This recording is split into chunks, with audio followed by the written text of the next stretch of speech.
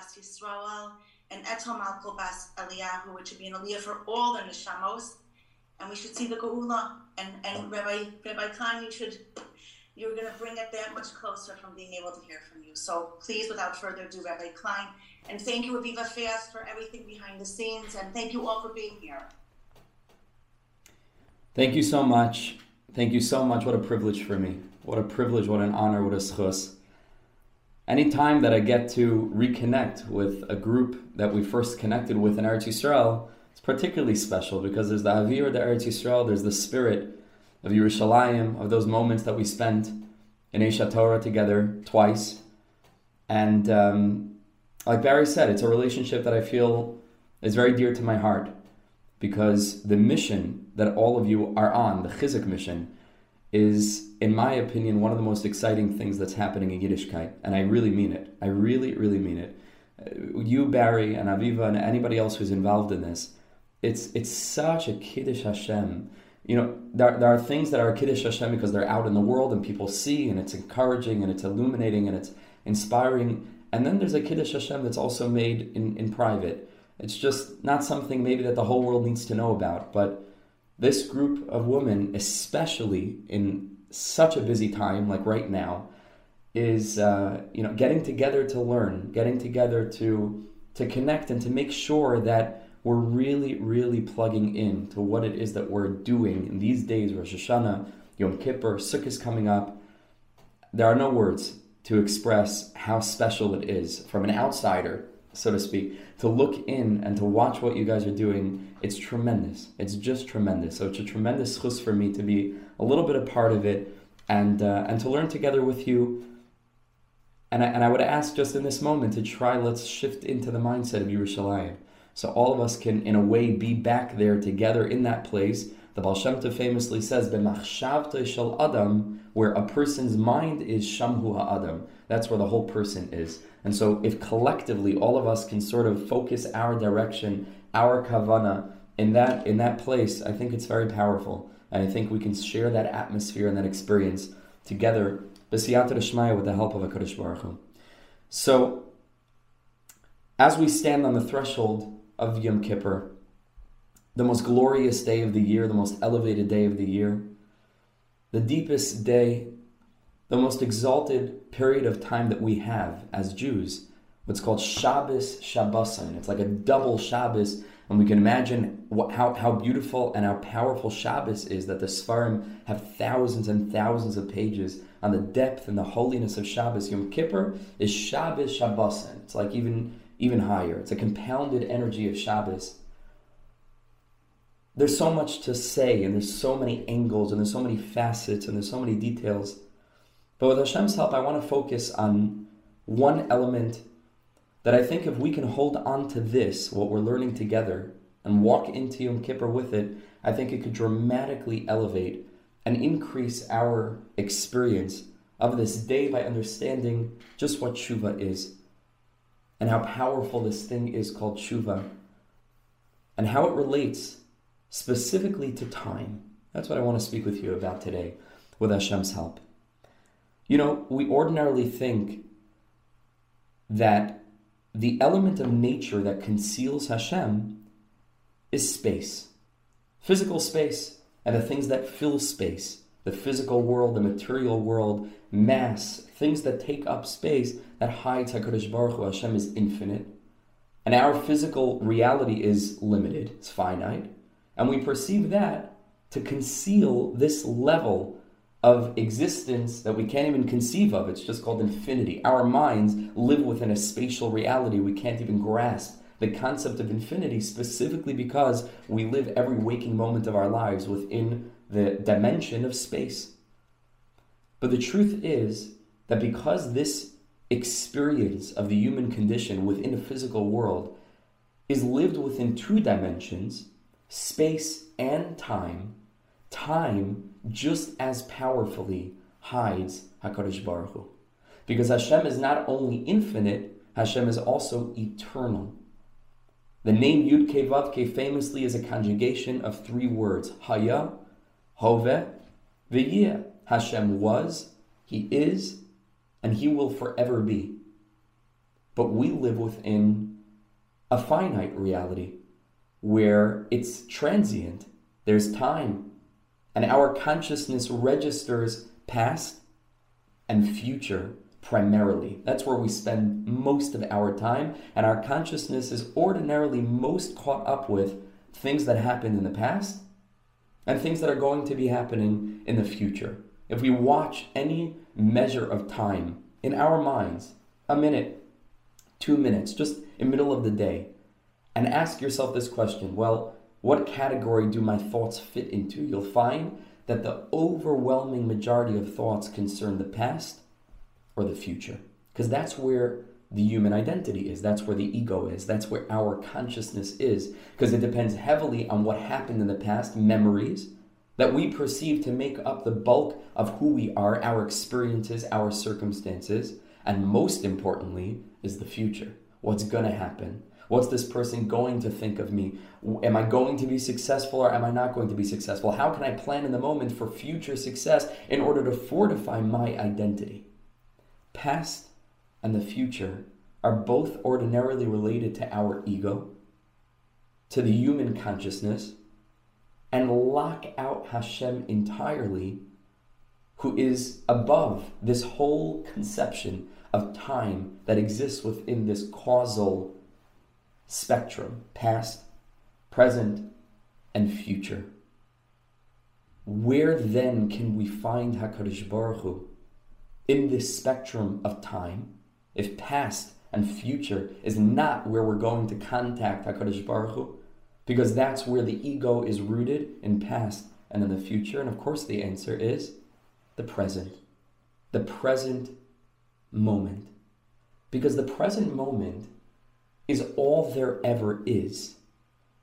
This, again, I want to make this clear. It doesn't mean that all that exists is this moment, because the past certainly existed. And in 2 minutes from now, I sure hope that all of us will still be here experiencing reality. But the deepest secret is to realize that the past was also only the present. In that moment in the past, what we were experiencing was the present then. And what will happen in the future is also the present. It's a series of moments that we experience moment by moment by moment. And that experience is eternity expressed in time. So that means to say that if we can connect truly to the present, then we connect with a window into eternity. That is where life is unfolding, and life is undoubtedly Hashem, so to speak, turning himself inside out. It's all an experience of HaKadosh Baruch Hu, who's the creator, who's the Machadesh B'tuvay B'chol Yom Tamid, Ma'aseh Bereishis, who allows creation to unfold each and every moment around us, within us.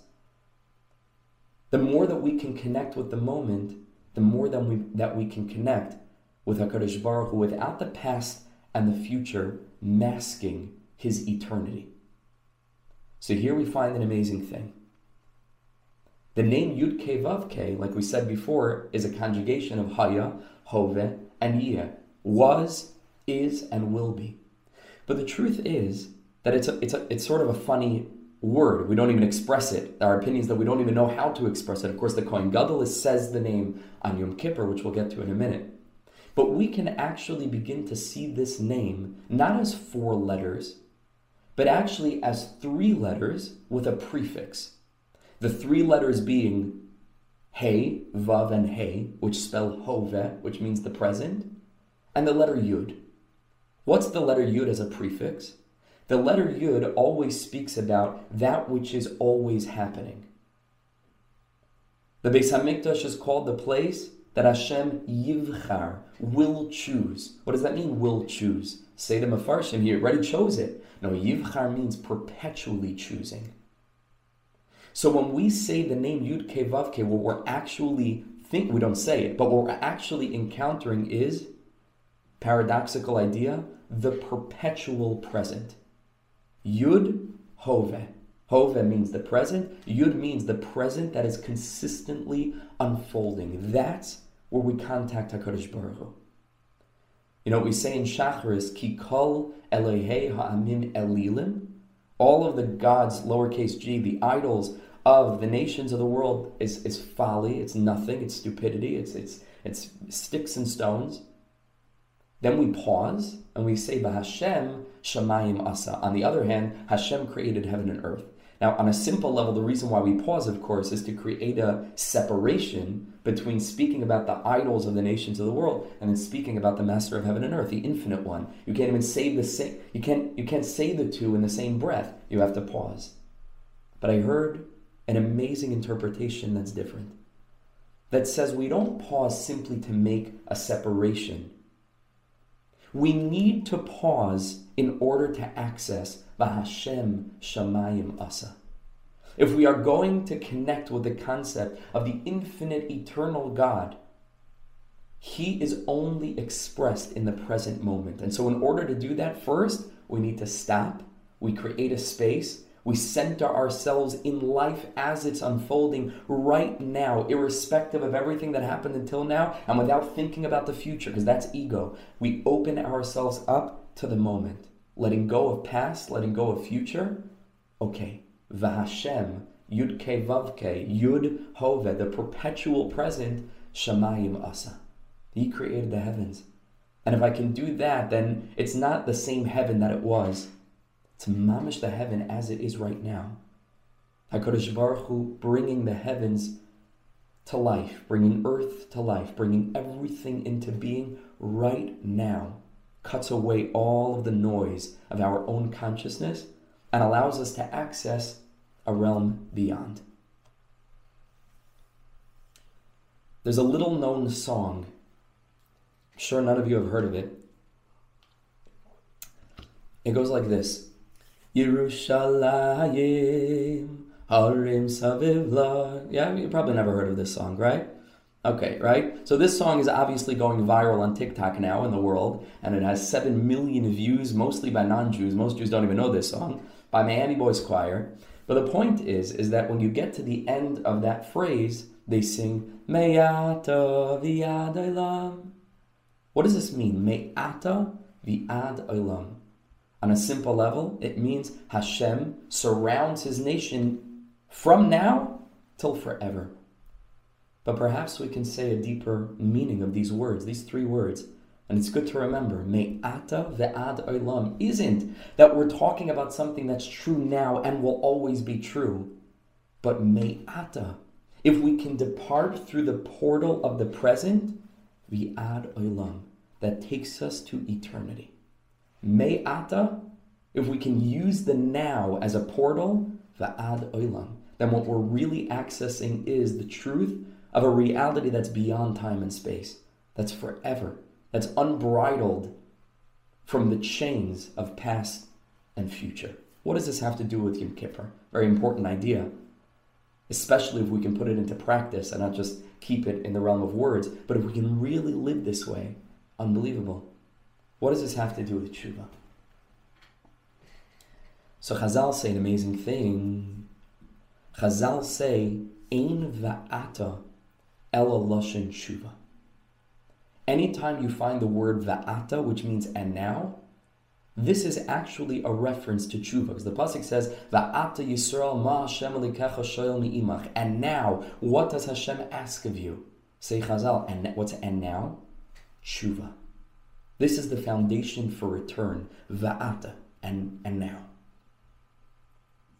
How do we understand this? Tshuva as a portal to eternity. Tshuva as the deepening of our relationship with the moment. Well, on a simple level, we can speak about the opposite of tshuva being all the things that we need to do tshuva for. All of that's got to be founded on our own consideration. Meaning there's the ratzon of Hashem, there's what Hashem wants, and then we choose to act in a way that's not aligned with that. That's going to be founded on ego, right? Meaning on the experience of our separateness from Hashem. I have my own considerations. Hashem has His considerations. Most of the time we try to be aligned with it, but sometimes there's a chet. The word chet doesn't mean sin, it means to miss, to veer off. Lachti means to miss. So all of those experiences are going to be related to past and future. They're part of the noise of the illusion of our independence that we're in this world for us and for our own considerations. It's an illusion.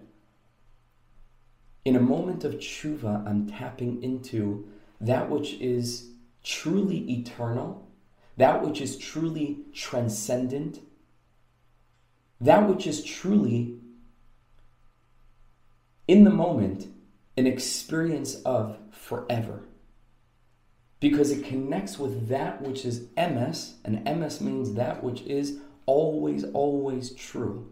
So even though there might be the noise of the past and even moments in the future where I might lose touch, a moment of tshuva is not just a quantifiable moment, 60 seconds like any other moment that's spent in silliness.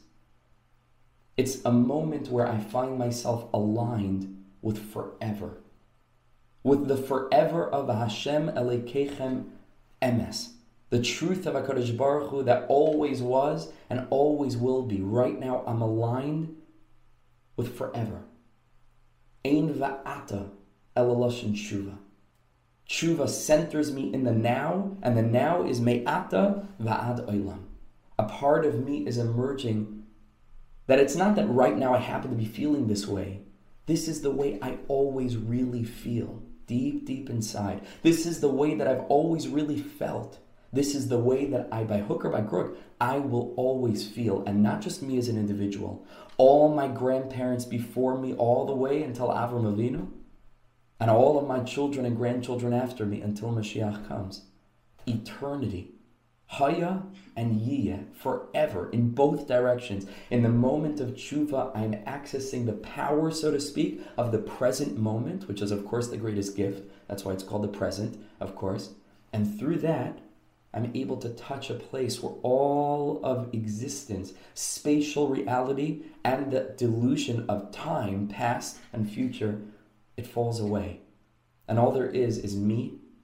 All there is clarity in terms of what my mission is vis-a-vis HaKadosh Baruch Hu, who's forever.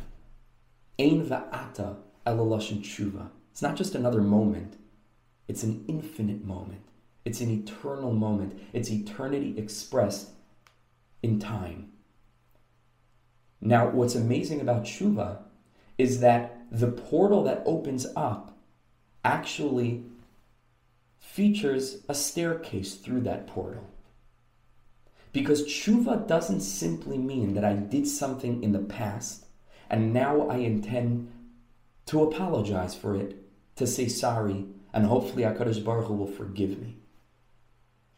The Sfarim teach that because tshuva accesses the perpetual present, which we call eternity, Haya, Hova, and Yiyeh, tshuva actually enables me to strip away the illusion of time to such a degree that I can actually literally go back in time and undo what I did. Because if all of time is an illusion, then in a certain sense for Hashem, whatever I did is also accessible right now, and I can redo it. It's literally going back to that same situation, those same circumstances where I made a mistake, and this time, not making the mistake. It's not simply crossing something out. It's an eraser. Where does an eraser go? On the old pencils, the yellow pencils. I don't know if they have them anymore, still in schools. They were wonderful to chew on, you remember? You could make all these these bite marks on these yellow, very satisfying, these yellow pencils. Where did the eraser go? On the top. On the top. Why? Because in order for me to have the confidence to write something, I need to know that I have the capacity to erase in case I make a mistake. Otherwise, I might not write anything at all. Chazal say that tshuva kadma la'olam. If the world is Hashem's pencil, so to speak, intended to write and to draw all kinds of glorious images of a world that's illuminated with HaKadosh Baruch Hu's presence, there needed to be an eraser on top. And there was. Tshuva. Tshuva kadma la'olam. Before anything unfolded, tshuva, the concept of tshuva, the portal through the now that enables me to access the past and simply erase. It's not just crossing out a mistake. It's white out. It's mamish, an eraser, to go back in time and undo what I thought I had done.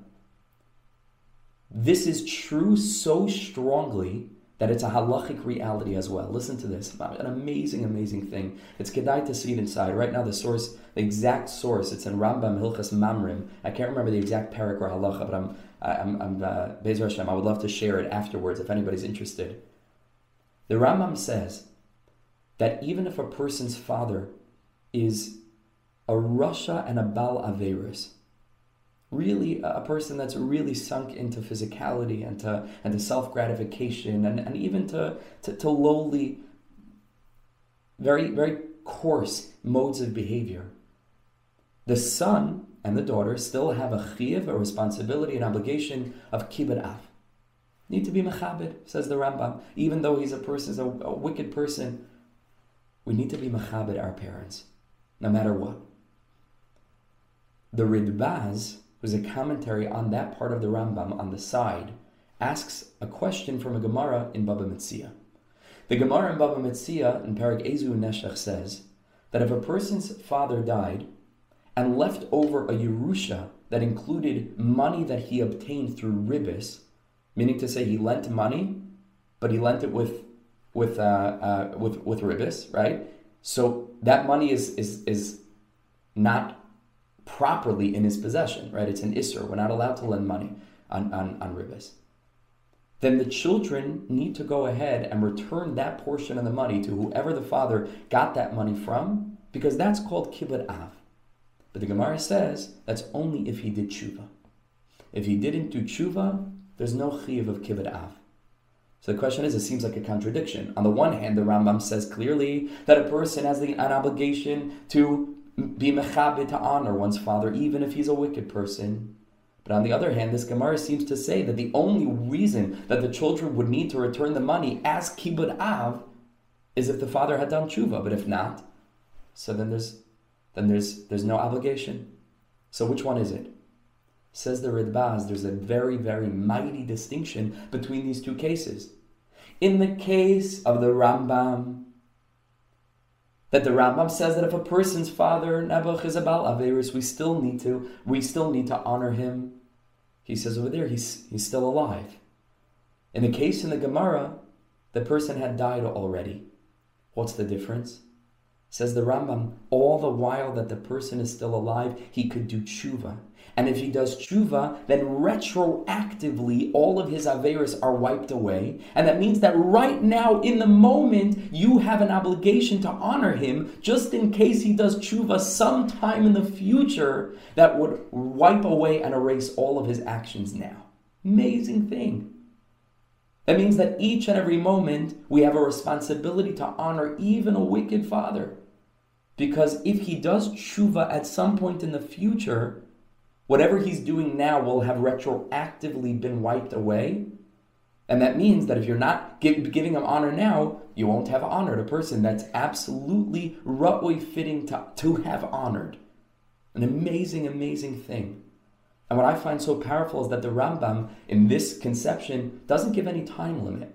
He doesn't say until the person is 100 years old. After that, it's just, that means until the last moment of this person's life, his children need to honor him in case he happens to have the privilege of doing tshuva the last minute, which will retroactively erase all of his misdeeds and render him as having indeed been fitting to receive honor from his children his whole entire life, every moment until now. Tshuva does not cross out.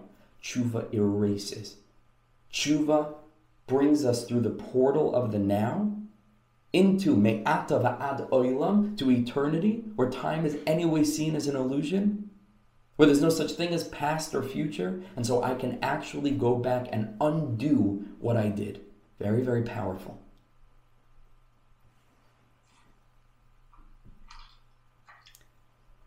The standard framework of time is the framework of 7.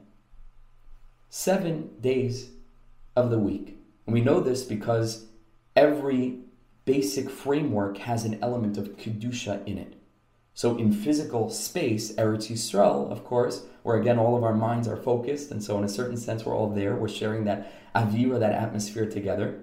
Eretz Yisrael, is the holy component of space. Where's the holy component of time? Of course, it's Shabbos. And so that tells us that if Shabbos is the holy component in time as one day of 7, then 7 is the basic framework for time in the way that we experience it in our lived experience of the human condition. Even though, again, there are seconds, there are moments, 60 seconds and a minute and 60 minutes an hour and so on, the basic framework of time is 7. And this is true in all cultures across the world, and it's always been true, and it always will be true. So it's based on a spiritual reality. 7 is nature. It's true spatially too.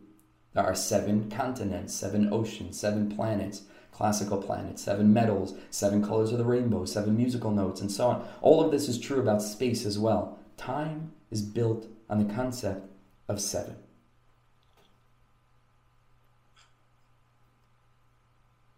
One above 7, which is 8, is always hinting to that which is above nature. Right? That's why, for example, the Maral tells us famously in many places that Hanukkah is 8 days because Hanukkah represents a nace that's beyond nature. Unlike Purim, which is a miracle within nature, Hanukkah is a nace beyond nature, 8 days. Because it's one beyond 7. 7 is always nature. One beyond 7, 8 is a much higher realm. Now, if we take 7 and times it by 7, which would mean like nature times by nature, the pinnacle of nature, we get 49. One above that model, it's 50. 50 are the gates of Bina. Bina is associated with 50. One above 49, 49 being 7 times 7, the pinnacle of nature, the pinnacle of physicality, the pinnacle of time that blocks out our experience of the eternal as he is expressed in our unfolding experience of reality. Bina. The Kabbalim say that Bina is not just a faculty, our 50 gates of comprehension, but Bina actually represents a spiritual reality within the framework of existence. So we have our physical realm, and in the upper spiritual realms, there's a world called Bina. In that world is the Kisei HaKavod. That's where the Kisei HaKavod is. It has a location, so to speak. Of course, in a spiritual sense, not a physical chair. But there's a realm within which the Kisei HaKavod is situated, and that realm is called Bina. Now, if the whole thing of tshuva is that I'm able to go beyond time, and I'm able to lift myself above the constrictions of nature 7 days, to touch a point that's beyond, and thereby to go back into the past and erase and undo and redo, and render everything that I ever did as completely different, that this time I did things right. And if the realm beyond nature is called Bina, which is associated with 50, 50 being 1 beyond 49, or 8 beyond 7, now we can understand the Chazal that tells us Gedoyla Tshuva. Tshuva is so great. Do you know why? Shemegas ad Kisei HaKavod. Because Tshuva reaches the Kisei HaKavod. This is a Gemara. Tshuva is great because it's able to reach the Kisei HaKavod. Where's the Kisei HaKavod? In Bina. What's Bina? 50. 50 is 1 beyond 49. 49 is 7 times 7. That's the nature of time that we experience, and we're stuck in it, and that's how we live moment to moment and hour to hour, day to day. 7 days. Tshuva enables me through the portal of the present to access a realm that's beyond time. The realm of the Kisei HaKavod. The realm of our essential identity, which is rooted in Yaakov Avinu, who had 12 Shvatim from whom all of us descend. Chazal say, who's etched into the Kisei HaKavod? The face of Yaakov Avinu. Yaakov Avinu is connected to Emes. Emes, we said, is eternal. Titein Emes liYaakov. Emes is forever. Svas Emes, the pasuk says, Tikon la'ad. Something that's true is forever. Ve'emes Hashem la'olam amen va'amen. Emes is that which is eternal. Yaakov is connected to Emes. Yaakov is on the Kisei HaKavod. Yaakov is the place in the Kisei HaKavod from which all of our neshamas are hewn. Chazal say that's where we're etched from, all of us. And so in tshuva, rising beyond the noise of the past and the future and the delusional nature of the ego that we get caught up in that causes us to become fascinated, even stuck in things that happen to us or things that will happen to us. When we walk through that portal, when we contact one beyond 49, 50, Bina, the place of the Kisei HaKavod, we are coming into contact with our essence in eternity, in Emes, what always was and what always will be. And of course, the word Emes is Aleph, Mem, and Taf. Aleph being the furthest we can think back in the past, Taf being the furthest we could think back in the future, and Mem, of course, being the middle, Mem in the center. Emes, just the widest span of possible existence, possible experience. That's the moment of tshuva, which is a moment qualitatively different than the standard moments that we experience as time unfolds. Yom Kippur, therefore, is not a day in the classical sense. It's an invitation to step into eternity. Untethered from food, untethered from drink, untethered from experience, even from color, and all the men are wearing white. We're gifted with the opportunity to step out of the realm of the standard noise that we ordinarily find ourselves trapped within, and to reach beyond, to walk through a doorway that takes us into eternality, forever. The essence of who we are, the essence of who we always were, the essence of who we always will be, no matter what. And that clarity enables us to go back in time and undo by revealing a layer that even in that moment wasn't doing what we thought we did. All of the misdeeds happened on the surface level. Deep, deep beyond the emes of who we are was there too, and it did not partake.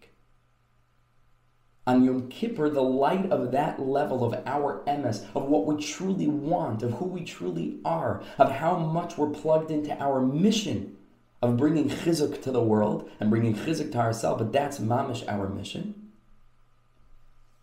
So in so doing, that means that we are able to go back and reveal the level of our experience that even then,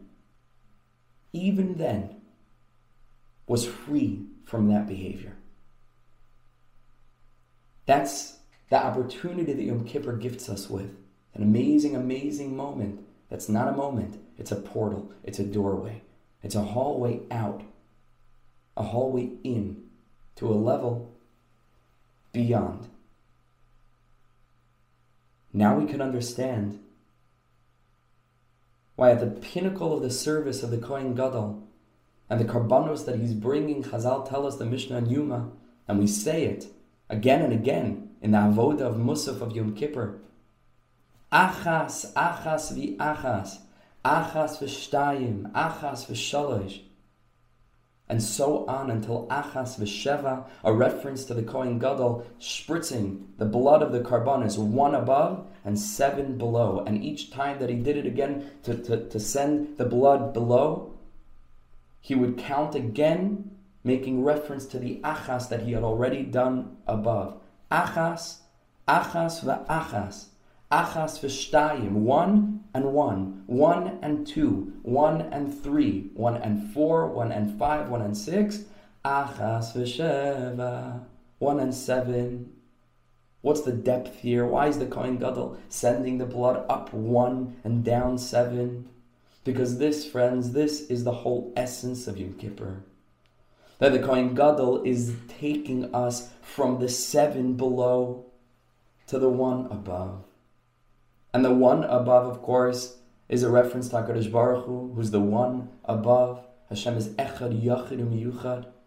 But it's also the realm of Bina. And the realm of Bina is the Kisei HaKavod, and the Kisei HaKavod is our essence. So the Kohen Gadol's job in Yom Kippur is to draw the light of eternality that's rooted in the place beyond time, beyond space, down into our experience. It's as if a cloud of annihilating, blinding light descends. And it renders this reality that we experience during this day that's not a day.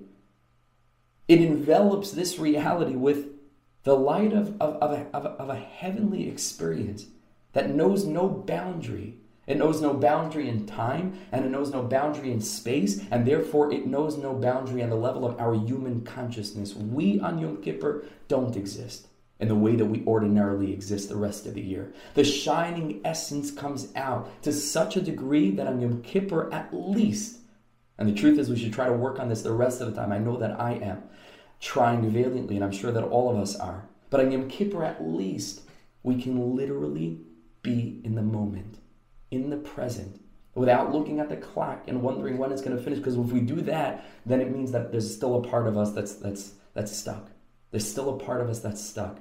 On Yom Kippur, it means to say that right now I'm submitting myself not to an experience of a davening that takes hours, but of a perpetual moment-to-moment experience of eternity.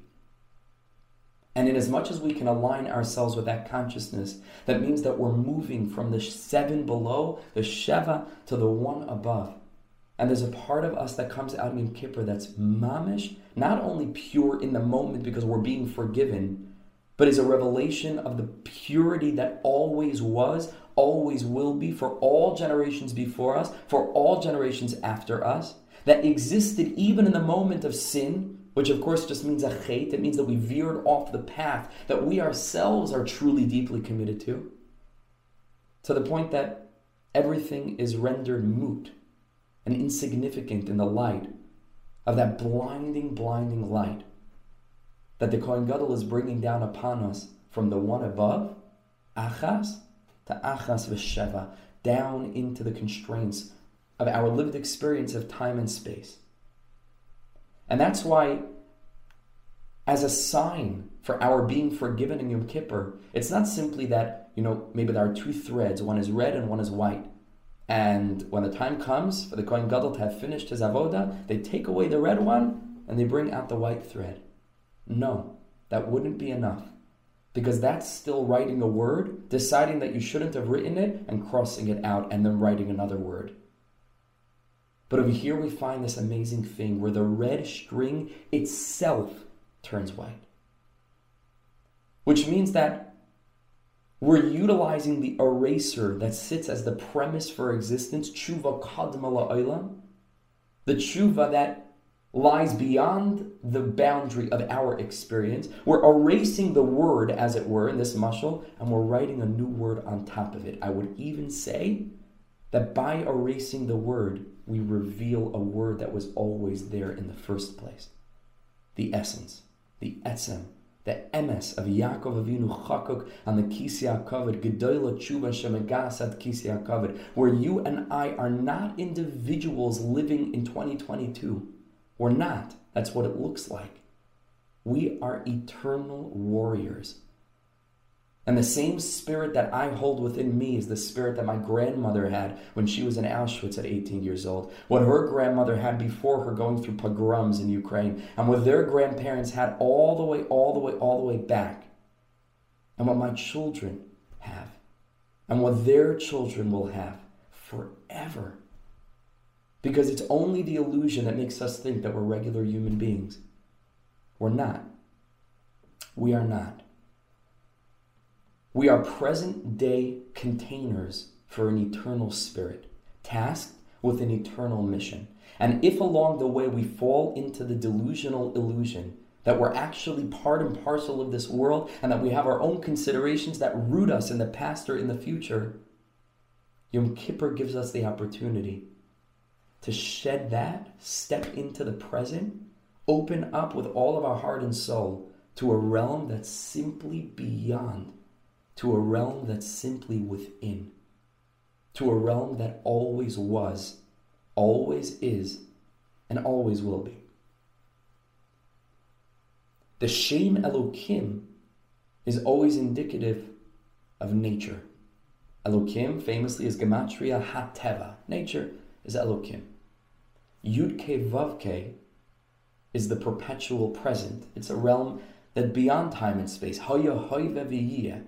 Yud-Ke Vav-Ke is the Shema Etzem. It's godliness as godliness, so to speak. So at the end of Yom Kippur, after the whole Avodah, and after going through this experience of revealing that essence, that part of us that never wanted to do those things, that part of us that wasn't essentially present then, and is being brought out now through our vidui and through our promising HaKadosh Baruch Hu that from now on we're going to try the best that we can to live aligned, not just to do the right things or withhold from doing the wrong things, but to be different, to live differently, all of us, all the time, a shift in consciousness.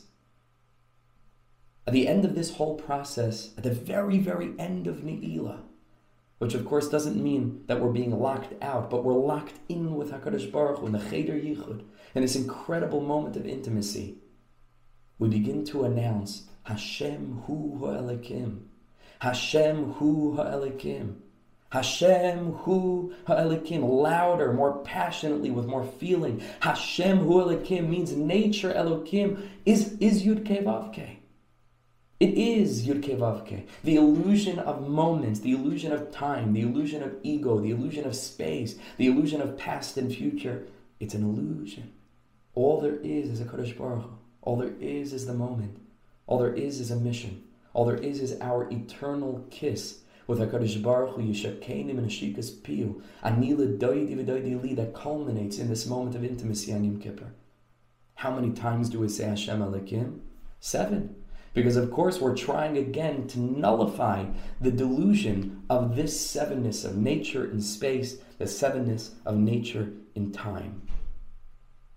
Chazal tell us that at those moments, at the end of Ne'ilah, the Shekhinah begins to ascend, which I always found very painful. It's like, why should that? On the contrary, Hashem should be coming down so deeply. But the way that we've expressed it is that Yom Kippur is the revelation of that which is really always there.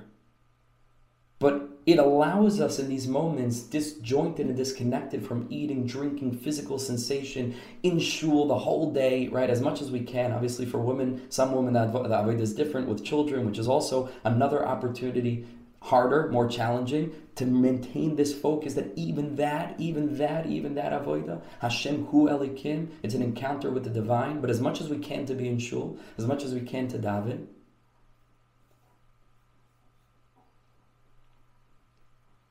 This is an experience, like we said, of this annihilating cloud, right? This blinding flash that descends on Yom Kippur, which, again, only allows us to unveil what is always there.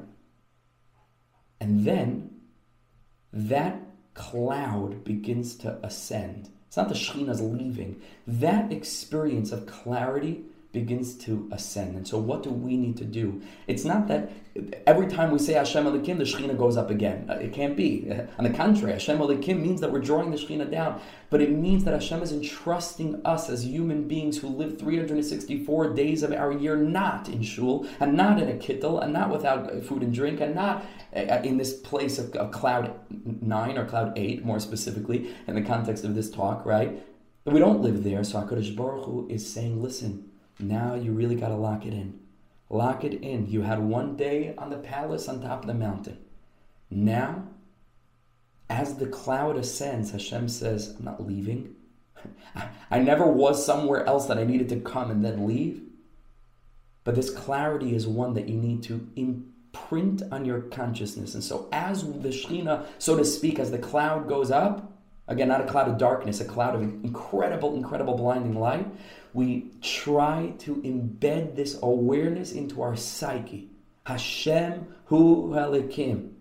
And HaKadosh Baruch Hu trusts us with it. So he says, you learned the lesson. Okay, I can go up a level. Okay, then we say it again. Hashem Hu Elokim. Okay, Hashem says, okay, I could take a step back. He's gifting us with the opportunity to live in a world marked by the illusion of human consciousness, with all of the moments that gifts us, with all the experiences that we're able to appreciate as Be'ezer Hashem, as parents and as wives and as friends and as community members and as Yidden and as whatever our position is as a person in this world, with all of what that comes along with, Hashem trusts us with it.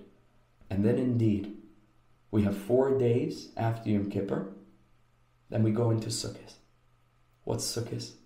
Sukkot is the application of this lofty ideal. We literally go into a parking lot in some cases, a backyard in other cases, a front lawn, a deck, which is just regular mundane land, and we conquer it with the hug of the Shekhinah. We conquer it. Hashem trusts us. And of course, those 4 days are connected to Yud, K, Vav, K.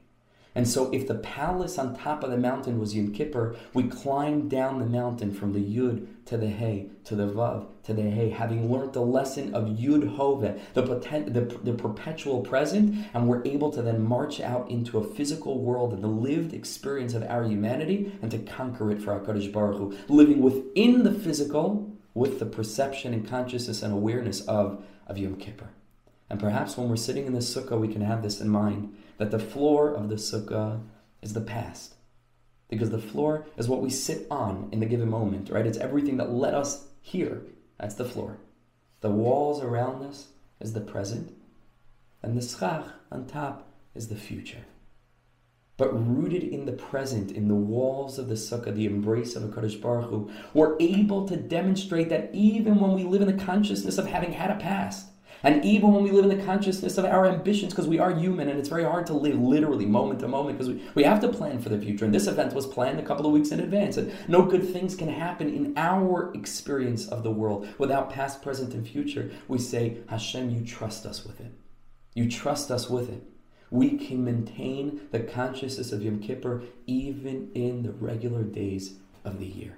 That's the message and journey of Yom Kippur and the journey of Tshuva and how it relates and brings us into Sukkot. Into Sukkot.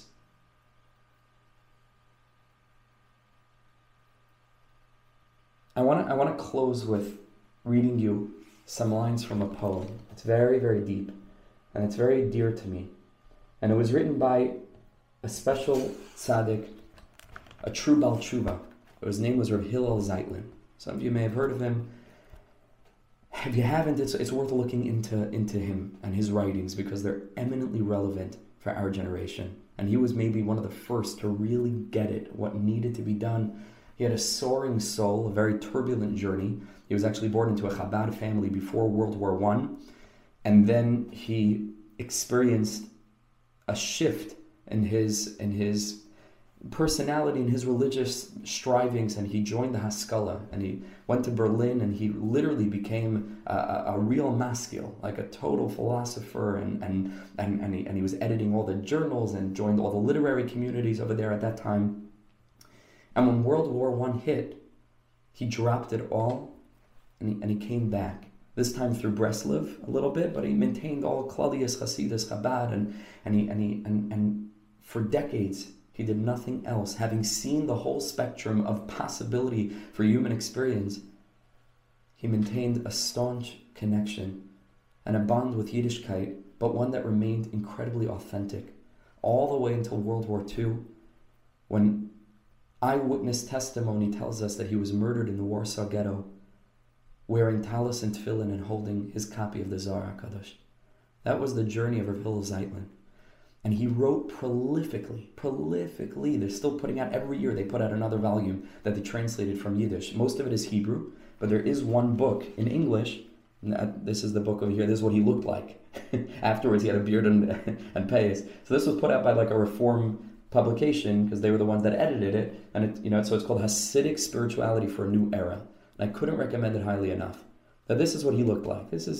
But at the end, I don't have a picture of how he looked at the end, but he had a beard and payas, mamish, a full turnaround.